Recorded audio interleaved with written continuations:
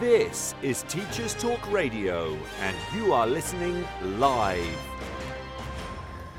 Well, good morning, everybody. Good morning and happy November, because here we are on my first ever November show. I almost can't believe it's November. I feel like it's just been the summer holidays and somehow we're already speeding towards, dare I say the C word, Christmas is just a few weeks away. I keep seeing people saying on social media, only so many Mondays to go or so many sleeps till Christmas, and I'm definitely not ready for that. I have not bought a single present.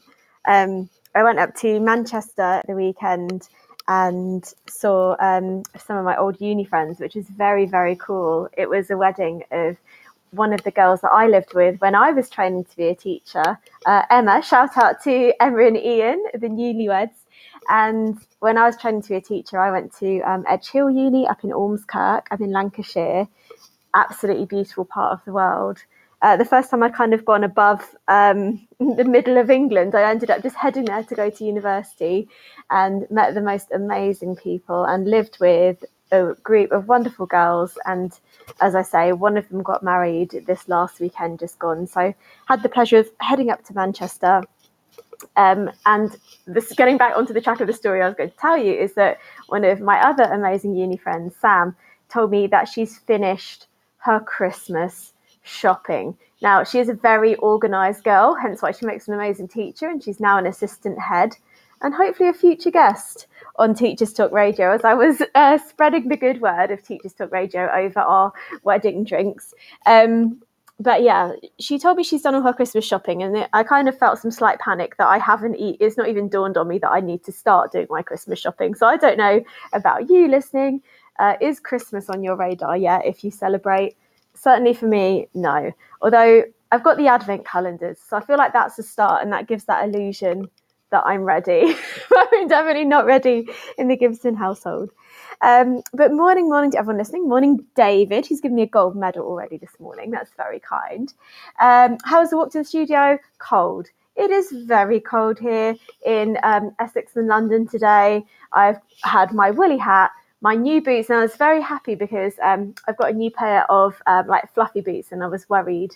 They're like suede. I was worried they're going to get ruined in the rain, but it is not raining, I can confirm, here in Essex today. So I'm very happy to be wearing my new boots and not getting totally soaked. Although looking up at the sky right now, it looks like anything could happen. And I'm sure the rain will be back to rain on everyone's firework parade, no doubt, over the weekend. But welcome everyone listening in. No, David has just told me in the chat that it's 7 weeks to Christmas. I can't accept that. I'm not ready for Christmas films yet.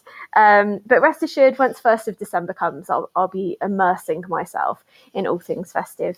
But yeah, anyone else listening, do feel free to use the chat as well if you want to type anything in there. We've got our guest joining in just a few minutes, Benjamin Maddison. And if you want to ask any questions to Ben, if you're listening live, you can type them in the chat as well. But rather an interesting topic for today, because we're going to be talking about the importance of research and the importance of research in education as well. And I think often as a teacher, you know, we kind of think we know what works, particularly through trial and error. I mean, in any job, we figure out what works, don't we, through trial and error. And I think as a teacher, your experience and your lived experience is a key one. But today I'll be chatting to Ben about the role of evidence in our practice. So the title for today's show is Evidence-Informed Practice. And we'll explore what that really means, how Ben interprets that, and he'll be telling us about his journey as a teacher and kind of how research and evidence have played a part in that. Ben will be joining us shortly. I know he's just on his way, but in the meantime, I wonder if you're doing anything for Bonfire Night. I'm torn because I was just looking at fireworks displays before I started my show with you today. I was looking at different fireworks displays around the area, and then I realised actually I probably just need to be home, because I was then thinking about the dog, the ferret. I mean, it'll be Flo's first fireworks. Goodness knows what she'll think of them. Although, if you know ferrets, you'll know they were absolutely fearless creatures. And she stands off to my dog, which is about a 2-ton German Shepherd. She's absolutely fearless. I'm sure Flo won't mind the fireworks, but I've decided I'll probably need to just stay home with my Nova, my dog, because she might be a little bit nervous. So I don't think any fireworks displays for me this year. But if you're doing anything nice, do feel free to let me know, and I can live through you. You can listen back to this episode on the way to your fireworks display, and I feel like I'm there in the car with you. But very excited because I've seen our guest has just come into the studio. So good morning, Benjamin Maddison. Hey Poppy, how are you doing? I'm good. Can I'm you hear so me? happy. Yes, I can hear you perfectly. Can you hear me? Yeah, loud and clear. Yes. Well, you know, Ben, if you've listened to Teachers Talk Radio before, you'll know our main stress as a host is whether the guests will join. So I'm already Right. very. Yeah, I can imagine. But you're here. You're here. How's your week been, Ben? Oh yeah, really good, interesting. I've been lecturing on Monday and Tuesday, childhood childhood as a social construct, and looking at creativity and learning. I got to do some RE this week, which is my home subject, so that is always exciting Nice. for me. Very Yeah. good. Other than that, balancing it with the, as you know well, the challenges of a new puppy. Yes, so firstly, this is shock news to me, Ben, because I did not know there's a puppy and I need to know everything, as do our listeners. Please tell us everything. Well, Rolo is a 13-week-old working Cocker Spaniel, and we are trying to work out his operating manual at the moment. I have not had dogs before. My wife has. And so I've been relying on her to tell me what to do and what not to do. I'm listening to a lot of podcasts, reading some books, and generally taking 2 steps backwards and 1 step forward. I don't know. We're definitely stepping. But the puppy has a limited range of emotions. They go in a cycle, and you just have to read the room. Right now, I've lined up some treats and snacks for him. So as soon as he starts to look my way, he gets some distractions thrown at him. So I hope that works for the next hour. Well, Ben, we love having dogs also come as our guests on the show. So do not worry. If Rolo wants to speak up, he is more than welcome. Oh, brilliant. Well, yeah, definitely. I think but huge congratulations. That is really lovely news on a Friday morning, Ben. Congrats to you and your wife on your I'm sure, very bouncy bundle of joy. Exactly, yeah. The arrival of little hairy pattering feet. Wonderful. Oh, it's the most wonderful thing in the world. Oh, I'll look forward to hearing your puppy journey as you go through the next few months. Of course, I'll keep you updated. And we've got one of our veteran listeners, David, has said, let's get Rolo and Nova on the line. David, let's hope they don't. But as I say, if they do, they're welcome. But let's hope they're snoozing through the show today. But Ben, let's get cracking then. So you mentioned you've had a good week lecturing. So you're a lecturer. And let's dig into that. How did you get to this point? Are you happy to share your career journey with us? Yeah, for sure. So I started as I got an RE teacher. I did a PGCE in secondary RE teaching back in 2005. I'd done philosophy at uni, and I had done a bit of globetrotting by that point, I guess. I'd spent a year out studying in Sydney, and that had really opened my eyes to the kind of the breadth of education and academia and all the things that there are out there. And so when I got back, I wasn't really sure what I was going to get into, and it took me into the world of RE, as with some clear links from philosophy into religion. I felt like I only had half the story, and I started teaching back in my hometown of Southend, Essex, but back in 2000, the end of mid 2005, I guess, and then found my way into. I guess I was one of the old, in old language, the advanced skills teacher. So before lead practitioners and excellent teachers, there was advanced skills teachers, which was government-sponsored program, and the local authority used to kind of send me into schools. I didn't really want to get into management. I didn't want to go into leadership at that time. I did subsequently, but I was really interested in teaching and learning what works in the classroom.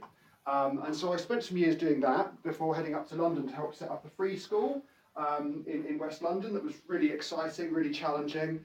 And then I kind of got into teacher training, working with a skit, and that sort of took me back into higher education. I'd done my master's in education through Anglia Ruskin some years ago. Oh, wow! Wow, I did not know that. Okay, we'll come back to that. I'm going to benchmark that one. Okay, so, and I guess that's how I got to know ARU. And then I got back into kind of working and talking to ARU through working for a skit. And by that time I was kind of balancing lots of different roles. I was back in a school working on COVID recovery, and as well as doing little bits of consultancy work here and there. I try and keep some one part of me in the RE world. And then ARU just kind of came up as a more sort of full-time option. So I think, and I'll probably talk about this later, but I think we always try and base what we're doing on the facts, right? We try and make good decisions based on the information available to us. And I think that I spent many years talking to teachers about what works in education and what they can do, and I realised that the well was starting to run dry, in terms of my engagement with the coal face of research, like the original data, and I felt like I was getting more and more distance from it. So I had a kind of an option: was I going to go back into educational leadership in a school, or was I going to try something totally different? And so that's what I've done. I've taken a big risk, I guess, with this interesting step into higher education, and I'm loving it. It's great, and I really am getting a chance to re-engage with primary research, either reading it or potentially doing it in certain cases. So, Fantastic! Wow. Where I am now. Wow, and this is quite a journey, and taking you around the world as well. How cool is that? And ending up back in Essex. Yeah, well, I was in Mongolia last month, and wow, I've done quite a lot of work through. It's Cambridge Education are some people that I do a little bit of work for now, and every now and again they like to run international conferences looking at teacher training, and particularly I look at metacognition and active learning. And every now and again they send me somewhere nice and exciting. So I think that's what's really kind of kept my passion for finding out what's going on, what's working, what's going on around the world. And I'm always running one or more online forums, kind of discussing that with international teachers. So I get it all sounds a little bit more lofty than perhaps it is.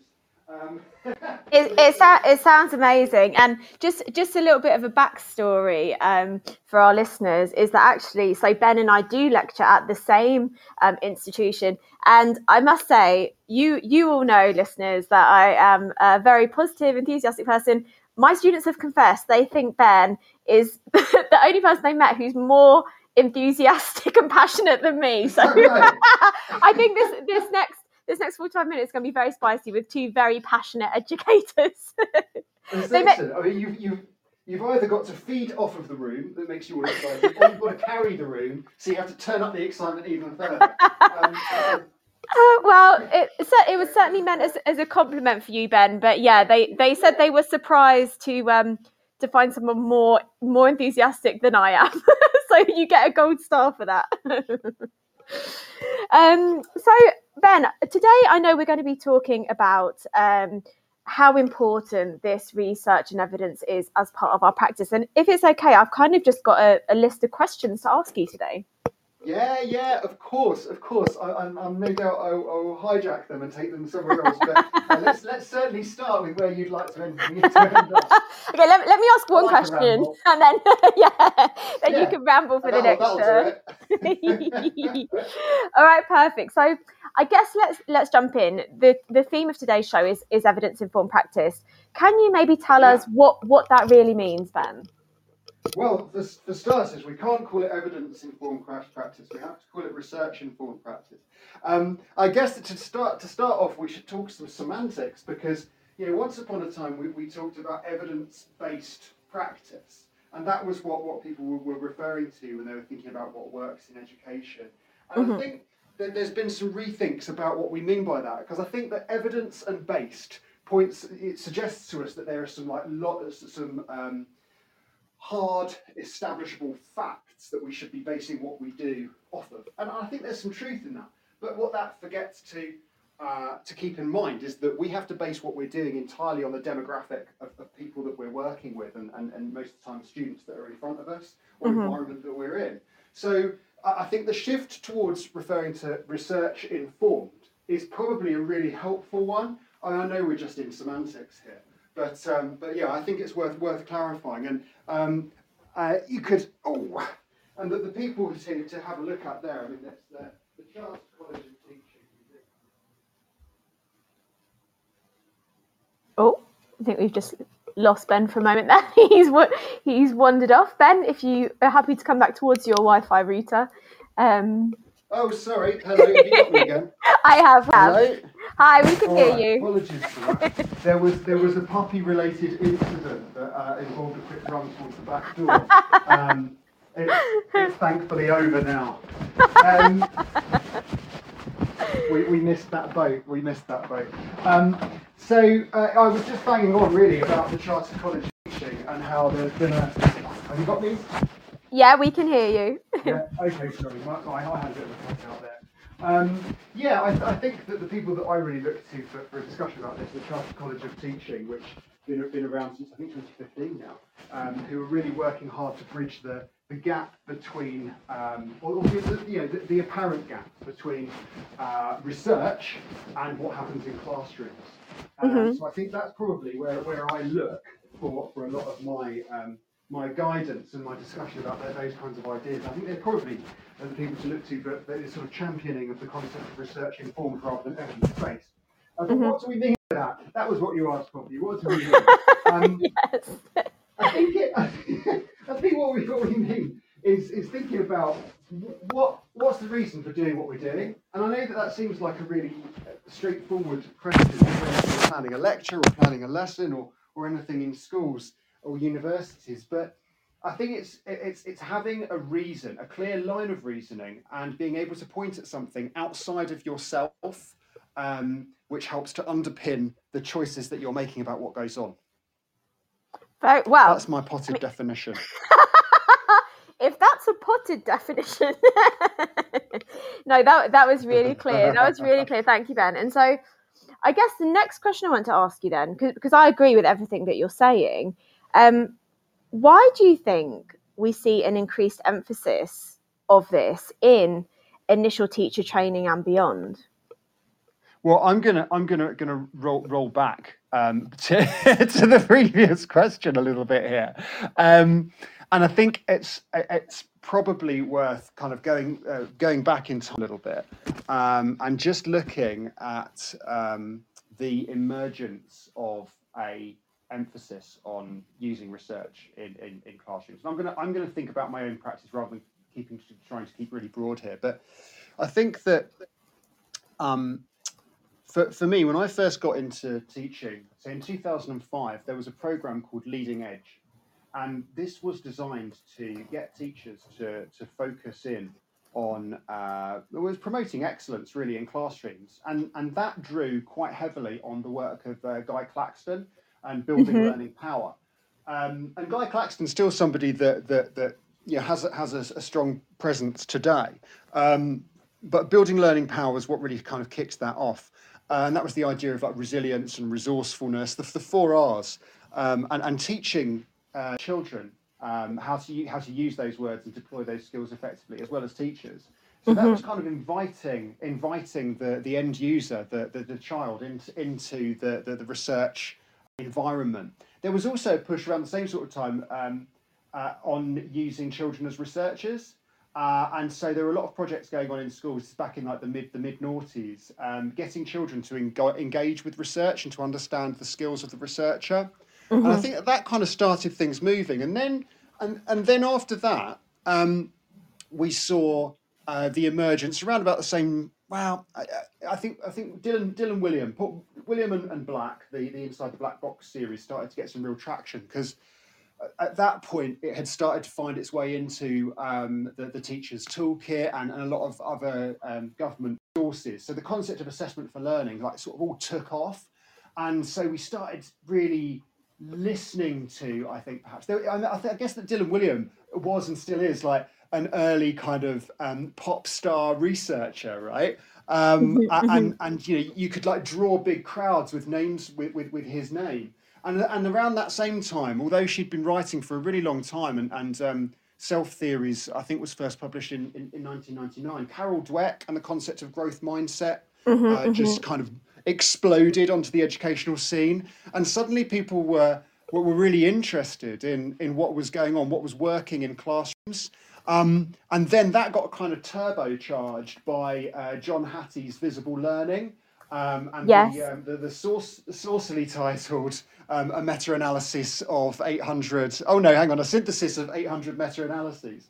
But that idea, right, and I do love a pithy soundbite, although you can pull them apart quite easily. And I had one of mine pulled apart the other day. But the idea that Hattie used 20 million pieces of data to come up with what works in education, crikey, I mean, that sounds appealing, doesn't it? And the fact that draws upon on data from all around the world is so powerful. And I think it gave people insight into, hang on a minute, like this guy's working out of New Zealand. What sort of stuff happens in New Zealand? And then it turns out that New Zealand have got this incredible educational scene in terms of research, and because of like the indigenous Maori population being like so prioritized by New Zealand. So, and there's this, I mean, anyway, it gave rise to, I think, a lot of questions and interested people and ideas that then you can't really engage with teacher CPD without bumping into Hattie's effect sizes, and you can pull that algorithm apart, but I think that's why it's there. It's designed to start discussion. So I think that this is, and now of course we've had we're now in this next wave where wherever you go in education, you hear Daniel Willingham, why don't students like school? And the idea of like, wow, a cognitive psychologist like telling us what works. And consciousness is of course something that we can't explain it, despite Daniel Dennett's work. But now we're seeing Willingham, we're seeing Tom Sherrington and Oliver Caviglioli's walkthrough series is like underpinning a great deal of teacher development at the moment. The push for instructional coaching being something that mentors across the country are all engaging in. Like we've got our kind of our next set of educational theorist pop stars emerging, and I think that this is perhaps leading to a really exciting time in education. Although maybe not, because maybe there's some darker forces at hand here when we're pushing these educational theories, as we might get onto a little bit later. So I think like that's my potted history of where we're up to in terms of evidence-informed practice. I think we're seeing it in initial teacher training. We're seeing it in the early career training, year 1 and 2. We're seeing it in all of the NPQs, the National Professional Qualifications for Teachers, whether people are specialising in behaviour, leading teaching, or later in their career looking at senior leadership, headship, or executive headship. It's all being based upon a common set of really interesting findings from the EEF, from Deans for Impact, the kind of US-based equivalent, and the people previously mentioned. Now, but you asked, Poppy, why is there an increased emphasis in ITT? That was the original. Yeah, but no, I think you've asked, I think it needs a prefix. It needed a prefix, and the answer to that question is partly teacher retention. I think. I think that's a fact. Actually, the EEF are putting some time into the Educational Endowment Foundation, from which we get really good understandings of what's going on in the educational sphere, and what I would say is even better resources for teachers and classrooms and summaries of research. But so the EEF are doing some work into teacher retention at the moment for obvious reasons, because the landscape is pretty terrifying. And also, I think that there's an increased emphasis on research because of the issues that have been emerging in schools for some time, but that COVID has shone a light on. And I'm talking particularly about attendance and mental health.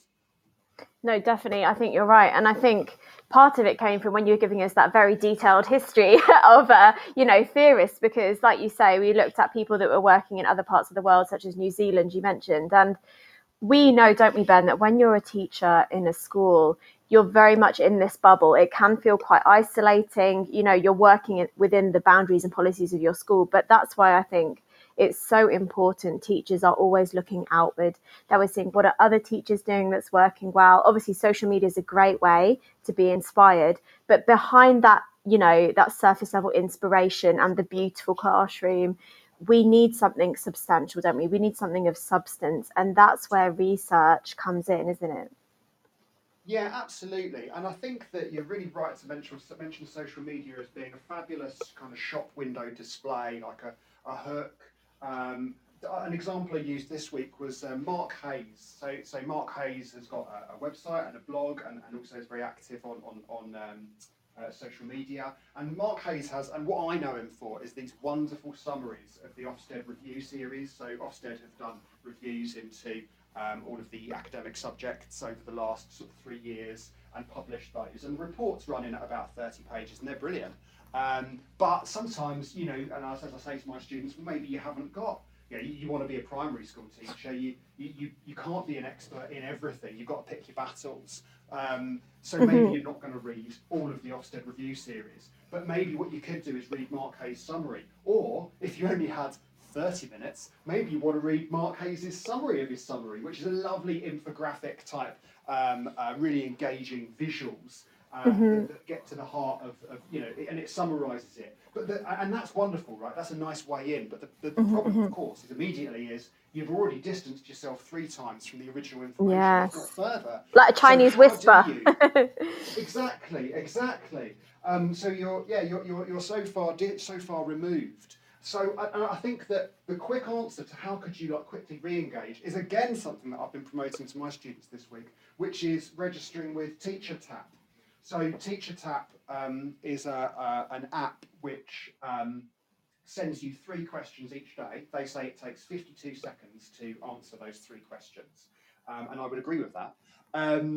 And they have regularly, they have I think 8,000 to 10,000 teachers each day contributing to that. And what it means is that although that number doesn't seem huge, what that means is they are every day getting like a kind of finger on the pulse barometer reading of what's going on in schools. And that information then informs work done by the Chartered College of Teaching. So it then gives them areas to explore further and to dig into to understand traits in education.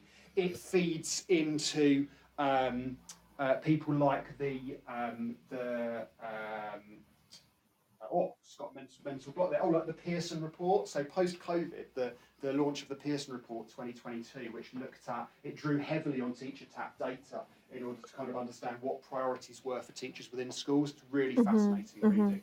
Big insights into global learning and mental health and so on. So I mean that's a quick way that anybody could immediately start engaging with actually contributing to original research that then you can then see that emerging over the months and years to come.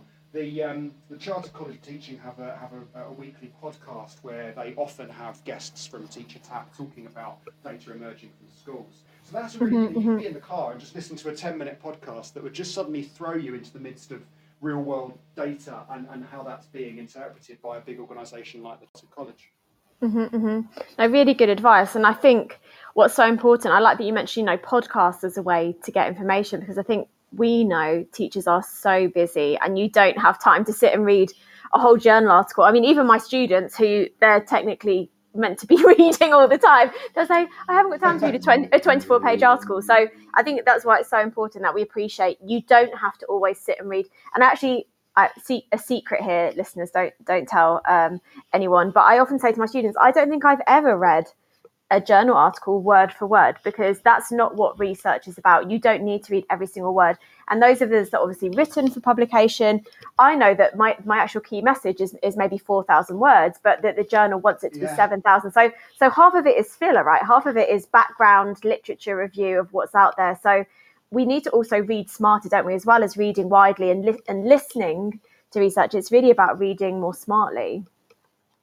Yeah, absolutely. I mean, when I first started getting into research, it was the first thing that kind of piqued my interest was back when I was training. I had these two fantastic um, PGCE leaders, Jeff Teese and Mike Grimmett. And Grimmett is known for kind of the godfather of pedagogy in, maybe I'm giving him that name, but he wrote a book, Six Pedagogies of RE. And it was, and they were both heavily research informed in terms of how they were presenting ideas and concepts. And Birmingham, I would take anyone to task over who didn't say that Birmingham in the early noughties was an exciting place to be, but it certainly drew upon some good quality research. And when I started teaching, I subscribed to through some of the work I was doing, BJET, the British Journal of Educational Technologies, because my dissertation was all about emerging technology and interactive whiteboard use. And also the British Journal of Religious Education. The thing is, though, that like you say, Poppy, only some of those articles were of interest to me, and only some parts of some of those articles. So having a way to find your way through, to find what's useful, but you've got to know when to stop, haven't you? Because if you look at interviews with Dylan William, when he talks about the government's adaptation, we talk about several governments removed, so I can say what I like now. The adaptation of assessment for learning. He says he used the word bowdlerised, which I didn't know at the time, right? And do you know what bowdlerisation is, Poppy? No, tell us. Have you come across that before? Okay, so Thomas Bowdler was responsible for, in the 19th century, a book called The Family Shakespeare. And this was sanitising Shakespeare, taking out all the saucy bits for a family audience, right? So he ripped the guts out of Shakespeare to make it more palatable to the sensibilities of the people of the day. And this is what Dylan William suggests has been done to the concept of assessment for learning. And I think that's where we have to know where to stop in terms of, taking big research and boiling it down into something that's really easy to communicate to somebody else.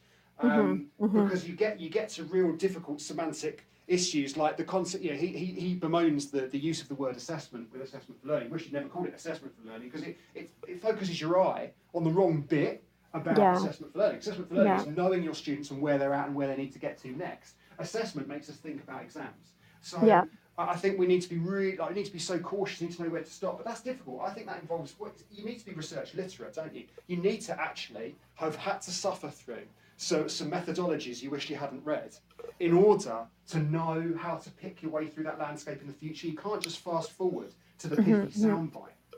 Exactly. It's so true. And I think you're very right with saying how we need to be more active in that. Like my students who our students, Ben, who most of them want to go on to be a teacher, they're doing their dissertations at the moment. So I run the dissertation module and I'll say to them, you're planning your project. Maybe then once you're in school, you'll do some action research or you'll want to go on to do a master's. Yeah. And they're like, no, I won't. And I'm like, but you might, and you really should want to. But at the moment they're overwhelmed with, finishing their degree and getting started. But that's what we need. We need teachers who are researching, don't we? We need teachers as researchers.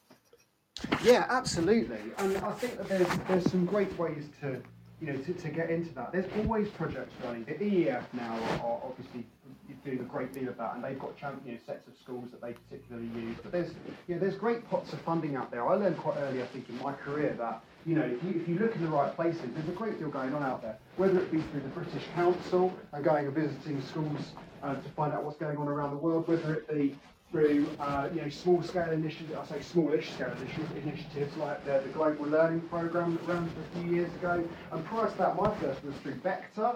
I only sprang on about Vector, which were responsible for channeling money, government money. They were Quango, so they were channeling government money for education into school, for IT, effectively. It was all about technology in school.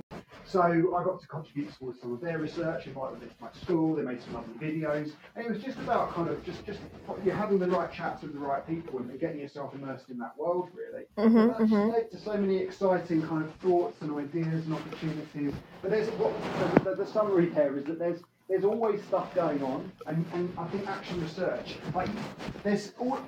if you get involved in like an NPQ, any kind of qualification that you're trying to work towards, or just being part of like a group of teachers who are interested in research. I think everywhere I've worked in, there have been groups of teachers, like the team, we called ourselves the Teaching and Learning Group, that's what it says on the tin. And we would, we would look at and create original research because we wanted to be better at what we did. We wanted to understand what was going on in our classrooms. We wanted to know if I do this again, why did today's lesson work and why did it not work, yesterday? And I think that you enjoy your career so much more if you understand what's going on in your classroom and you know how to ask those questions and know where to look for the answers. Definitely. And I think that's the best thing that research does, is it teaches us to ask questions. On that note, I mean, if anyone wants to listen back, we will produce as a podcast afterwards. Ben's thrown out so many good bits of research you might want to look at, so feel free to listen back after. Ben, I'm feeling already so full of knowledge. Let's take a break. Everyone listening, we're going to play the news and we'll be back with our amazing guest, Benjamin Maddison, in about 8 minutes' time. See you in a minute, Ben. Finance Foundation proudly sponsors Teachers Talk Radio for Talk Money Week. Join us from Saturday the 4th of November for a week of incredible guests and thought-provoking discussions on how teachers can talk about money in the classroom. Tune in, be inspired, and empower the future generation. Teachers Talk Radio, sponsored by Just Finance Foundation, helping children manage money wisely. Visit our website for the schedule and details, justfinancefoundation.org.uk. Are you looking for lesson planning materials to kickstart the new term? We've got you covered. The Day is a global online resource that turns the news into lessons. We're offering listeners a free resource on Andrew Tate that you can find on thedaynews.co/Tate. Inspire personal development and critical thinking for your students by downloading the Tate Debate today and feel more confident addressing sensitive topics with your class. Visit thedaynews.co/Tate to find out more. This show is brought to you in partnership with John Catt Educational, publishing professional development books and resources to support great teaching and learning in schools around the world. Have you checked out their latest releases? Use the code JCTTR2324 for 20% off your order. Don't miss out. Visit johncattbookshop.com to explore their full range of titles and advance your own professional development today. Happy reading. In today's educational environment, students and teachers are juggling a mix of face-to-face, online and blended learning courses. Canvas by Instructure helps teachers navigate these diverse learning experiences with a user-friendly virtual learning environment that offers flexible access to courses and a consistent learning experience, all while streamlining everyday teaching processes. The world's best schools and universities are using Canvas to create dynamic courses, collaborate seamlessly, and access actionable data that drives student success. This is Teachers Talk Radio, and this is Teachers Talk Radio News.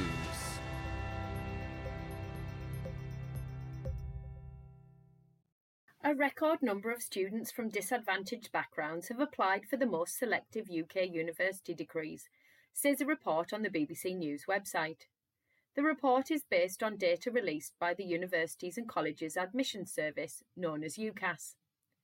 The students have applied to Oxford and Cambridge and for degrees in medicine, dentistry and veterinary science.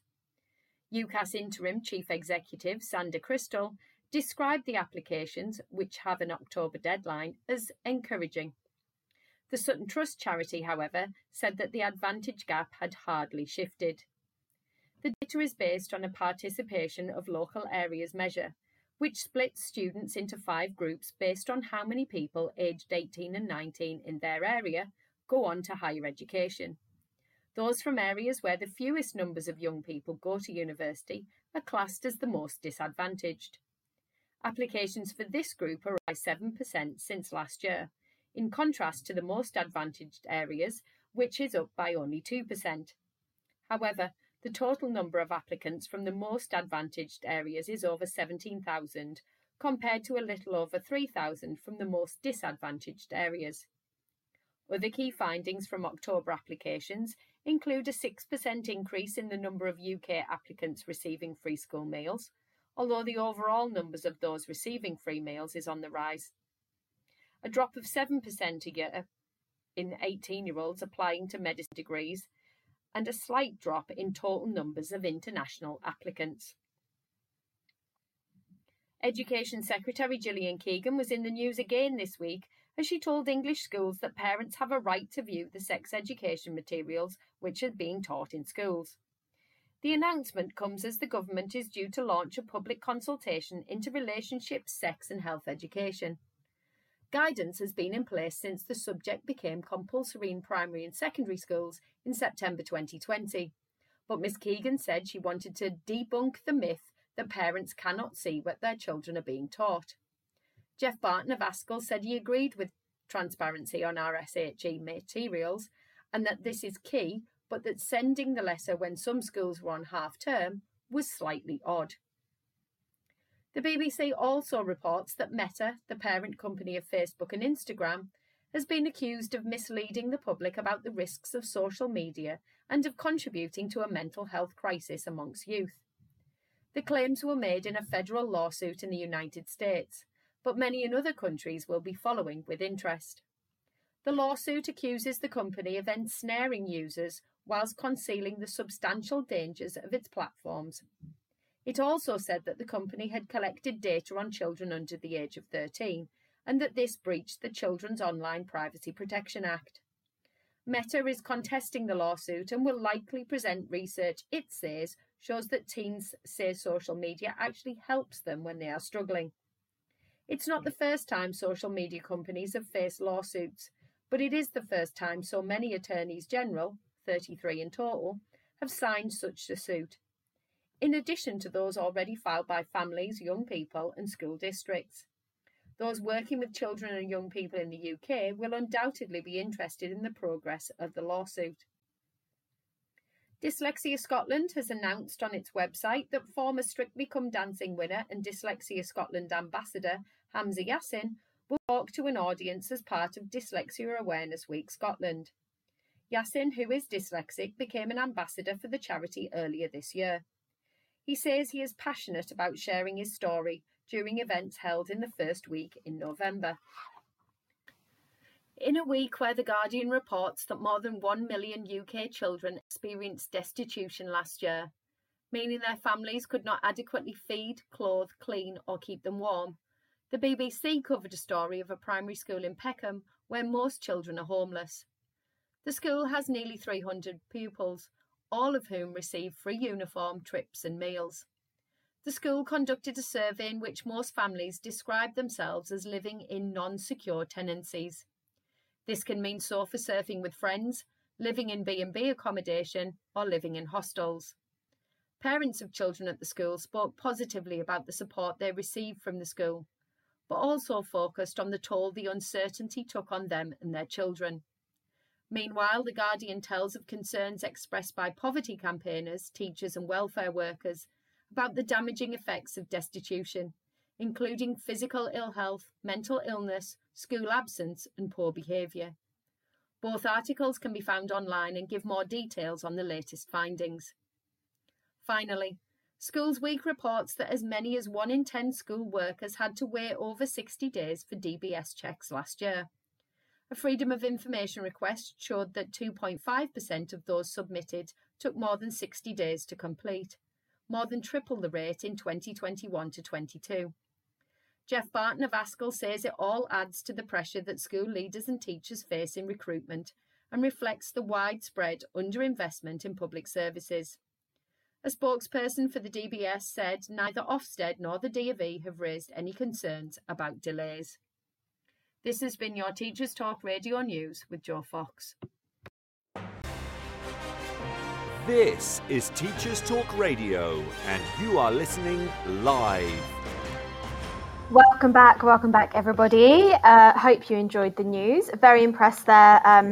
Ben, what was saying was very relevant as she was mentioning go check out the findings. So just showed even in our news, they're trying to encourage us to be more, research active. And as well, I've seen a massive push this week, Ben, you've probably seen, around artificial intelligence and how, you know, you can now, with the help of AI, look and sound like anyone. So we really need to be so cautious of, you know, the whole deep fake thing and fake news. So that's why it's so important getting back to the core of these studies ourselves, isn't it?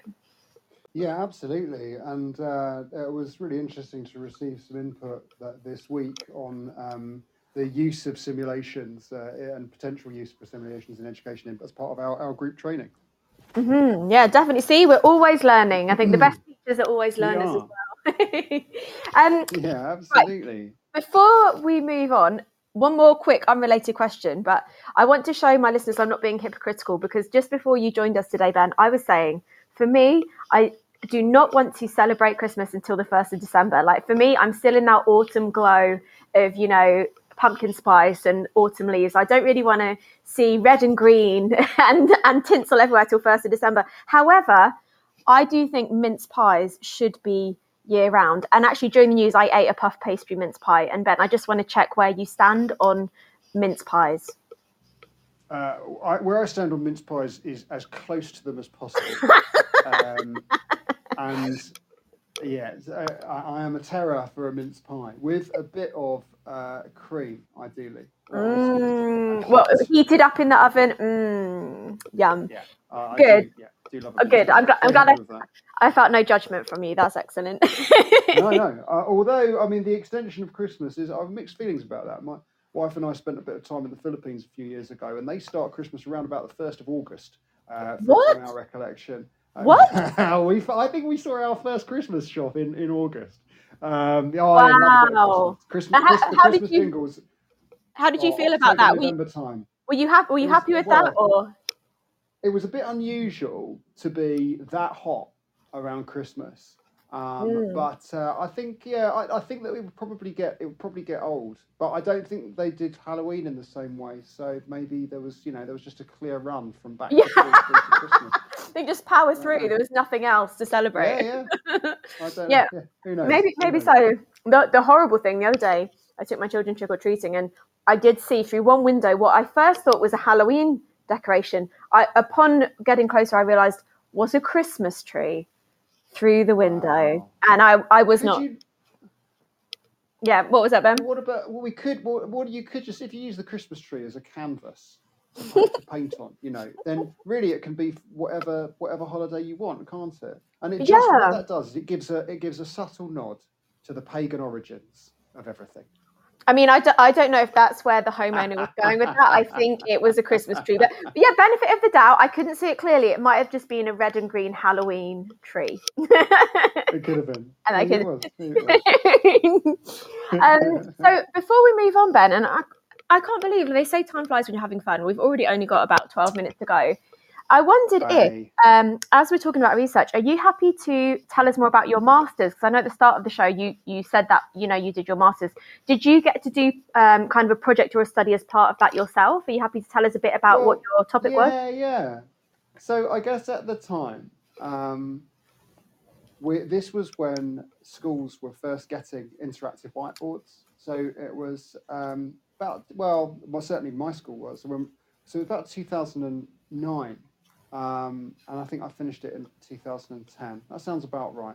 And at that point, there had been £50 million had been spent on putting interactive whiteboards in schools. Mm-hmm.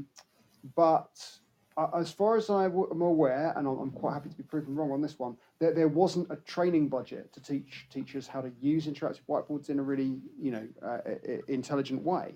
Mm-hmm. So I was interested in the use of interactive whiteboards and the associated software that went with them. And at the time, one of the opening lines in my dissertation is along the lines of how, since very few students have smartphones, we can take advantage of other technologies for kind of gauging student interactions in class. There were these things that were called, the ones I used were called active expression. They were produced by an associated organisation, the guys that created the boards, so Promethean. But they were, in the US, they were typically called clickers. And effectively, there was when students had a handheld device, and the earliest ones had a voting on them, like ABCD. Mhm. I remember the later ones, them. like the QWERTY I remember keyboards, them. Yeah. Okay, so this was going to be the big thing, right? The idea of surveying your students. It was the gamification of learning. It was monitoring, like it was intervention at the point of learning. It was like it was every educationalist's dream in terms of what you could do. For me in the RE classroom, I could anonymize questions about controversial issues, and I could get responses immediately on my board displayed as data. Like it was great. I was getting a window into the reasoning and thought processes of my students, and it was fantastic. It turns out it wasn't the next big thing because smartphones were. But and my funding. research, Funding issues. yeah, big funding issues. So what I did was really it was this little bubble of research, really focusing in on how that could be used well. But the thing is, though, although the devices themselves are I think you probably struggle to find them in schools now because people would just hook up their smartphone by Bluetooth. It was It really did sort of turbocharge my focus on knowing what's going on in my classroom. How can I get a window into that? How can I really focus on the formative assessment of how my students are doing, and then how can I turn that into like really exciting learning sequences? And I had one of these moments that I probably said it to a teacher in a staff room. I said, if you go along to my lesson now, they asked how it was going. I said, I bet that you'll find, right, even at it's still 5 minutes left of break time, I bet you'll find half my class sitting there with a device in their hand, and they'll be doing my starter. And it was true. We went along to my classroom, and there they were. They were all, and so if you're thinking about, because the self-motivated classroom, and they go, oh, let's plug Alan McLean, or is it Alistair McLean? I do get mixed up sometimes. The motivated classroom was what kind of got me going about that. And how do you self-motivate students? It was great. Lots of talk about classroom climate and how to create these conditions where learning can flourish. I love that. So that my was master's in was all the about that. secondary. That was secondary school. That was secondary. And so, can I ask you the next question? And sorry, Ben, I have gone off topic now from the questions, but it's okay. It's great. I'm really interested how you're finding, or how you found your recent transition from.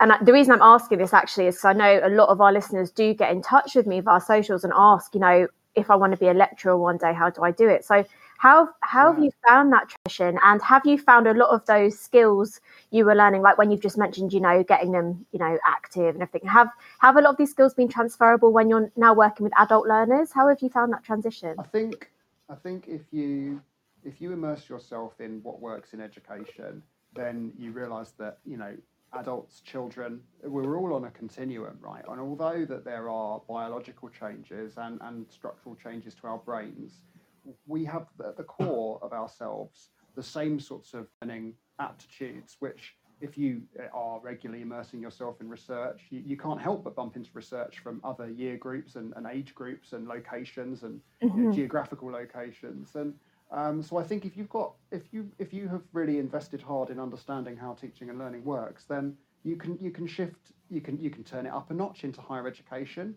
or you can adapt what you're doing either from primary into secondary into primary. But it's not easy. It's been the biggest challenge for me over the last few years, was immersing myself. And I'd always had some involvement in primary classroom, but really kind of throwing myself into it through teacher training and then through Anglia Ruskin. And the move, like you say, the step up from teaching into higher education. I mean, the skill's the same, because I can have somebody, and in fact, I actually have got somebody that was I taught in a secondary school, and I now have as an undergrad.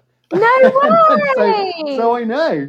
What a small world! That's crazy. I know, right? I was like, hang on a minute, what are you doing here? That sounds like a research project in itself. That sounds like some exactly. kind of Wow. Yeah. Let's make sure.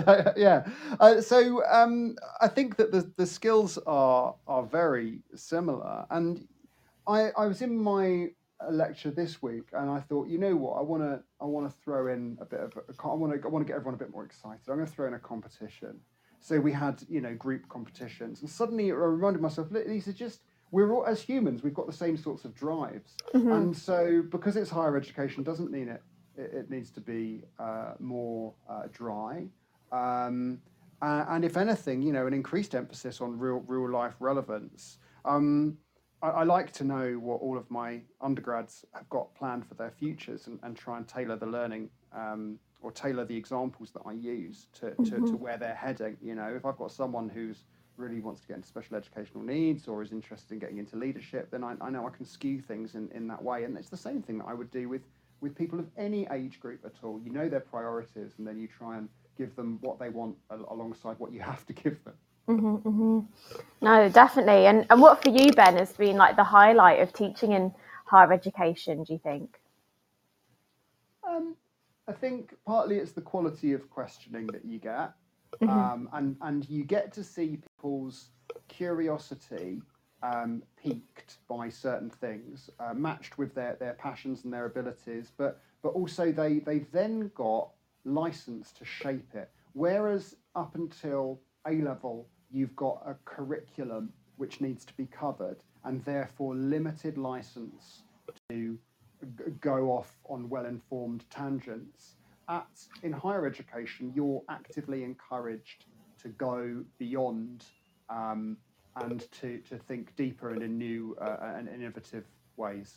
So I think that's probably what I enjoy the most, is that kind of the intellectual element, that is perhaps has more time afforded it.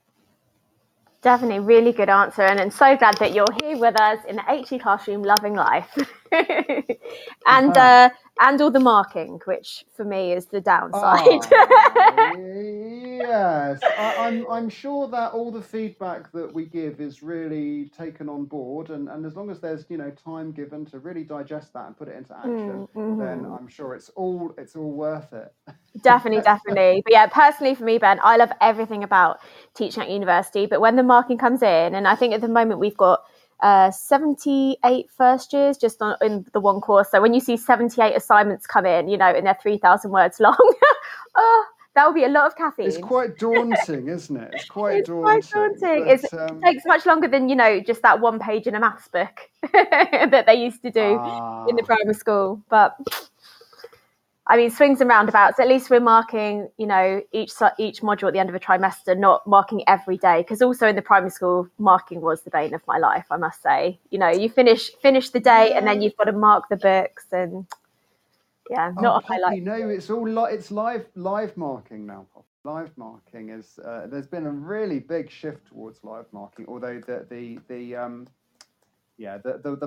post day marking is still very much a real thing. I agree with you though. We are seeing a shift. Like even I went to my middle son's parents' evening last week, and whereas they always used to have, I remember Ben doing next steps marking. You had to put, when you marked some work at the bottom, next steps, you had to actually draw some steps. This one school I was in, it was that precise. You had to draw little steps, and you had to put at least 3 steps. But I saw my son's book and just had a tick, and I was like, actually that's good enough for me. Like the teacher has looked at it, right? And then when I spoke to him about it, obviously, the conversations go on in class. And I do think, how often did those children ever read those next steps, I'd just see them. I'd see me give out the maths books, and they'd just turn the page, ready for the new lesson. And you'd think, why was I sat up till 11 p.m. marking next steps? So I think you're right. We're seeing a shift, and that's a good thing. Yeah, absolutely. So I've got 6 more pages of notes that I wanted to talk through here, Poppy. Are we okay to run on for another hour? I think, Ben, we definitely need you back for a second show. Would you be up for that? I'll come back with more of a laser focus rather than all the stuff Ben wants to talk about. No, I've loved today. I feel like I've learnt so much from you already. Let's try and squeeze in. I've got one more question. Let's squeeze in one last question. We've got 2 minutes. The last question I had written down, and I think this would be a really good one for any teachers listening. I wanted to ask you then, how can we put evidence into action in our practice? Oh, okay. Well, I reckon it's with very subtle shifts, and it's probably by looking at, I could give the dry answer would be to look at learning objectives and make sure they're tailored this is, what, Poppy? This is too big. It's too big. How could you put it into action? I reckon it's choosing something you find interesting and testing it out. Go into a lesson with a hypothesis Okay, someone said this works, and try it out and see if it does, and then reflect on that, you know. And I'm gonna, I put something out there the other day on a discussion that was that the human brain internalizes things it encounters in 3 to 4 different ways on 3 to 4 different occasions, right? It's all about processing. And someone said to me, what's the evidence base for that, Ben? And I thought, oh my gosh, I have no idea. Did you say find out? That's what I do. Send it back. Find out. Tell me next week. You know what? And everything that I do, I think that everything that I've done has kind of bears that out. But you know what? Maybe that's not true. Okay, so yeah, I think it's go into a lesson, go into a sequence of learning with a hypothesis that you would like to try out based on someone else's practice, and quantitative or qualitative that you've come across and that you want to try out because you think that if that's true, then that is going to change my world. I love that. And you know what? This has led on to my rather spicy last question. Oh. So I know you have a master's. I know you're a very experienced educator. I know you love testing a hypothesis. So it sounds to me like a PhD or an EdD should be on the horizon, Ben. What's going on? Oh, well, you know what? I am going to be doing an EdD, and I'm going to try and do it. I'm interested in coaching. Wow. Really interested in coaching. What have you started? Are you starting soon? No. I'm doing my PG Cert at the moment, which would probably lead me on to one final thing, which is always be enrolled in some kind of course that is expanding your horizons and getting you to talk to new people who are coming at things from a perspective different to yourself. Because I think, especially in this world of social media, we surround ourselves, whether on purpose or accidentally, but we get our own ideas fed back to us a lot. You know, our bubbles, we're comfortable. We don't want to take ourselves outside of our comfort zone. So I think that, you know, by being being a part of courses, especially ones which bring in people from outside of your knowledge, you keep your eyes as open as possible, your world as big as possible, and then you get yourself involved in different stuff. So yeah, EdD, coaching. Yay! Okay. Terrifying myself in one way every day. Getting into that stretch zone. Okay, Ben, we will definitely have to chat after the show about having you back on. Maybe in a few months' time, you come back and update us on everything in the world of Benjamin Maddison. I'd love to. Wonderful. Well, I just want to thank you so much for your time today. David has said in the chat it's been very enjoyable having you on, so thank you so much. And Thanks, I just that's very kind. We love David here at Teachers Talk Radio. He joined my fan club today as well, so thank you for joining, David. And also, Ben, can you give us lots of doggy cuddles to Rolo, please? Big kisses for Rolo. And yeah, when you come on, we'll also ask for a puppy update next time. Of course. Well, I hope you have a lovely weekend with him. Is he old enough to go walking yet? Has he had his jabs, or is he still indoors? Jab's done. He's on 15 minutes twice a day at the moment, and right now he's having a snooze. Oh, well, enjoy the best weekend. It's the loveliest time of year to have a puppy because it's so cozy. You can just snuggle up together. So enjoy. Enjoy the weekend. Take care. Speak to you soon, Ben. Bye. And to everyone listening, thank you for joining us here on Teachers Talk Radio. That has been my amazing guest, Benjamin Maddison. You can listen back if you missed the start of the show. And I just wish you all the best weekend. If you're eating mince pies, solidarity, I'll be eating them right along with you. And hopefully you'll join me again in a couple of weeks' time for my next amazing guest. Take care, everyone, and speak with you soon. You've been listening to Teachers Talk Radio. Tune in live and listen back at ttradio.org. We look forward to hearing from you next time on Teachers Talk Radio.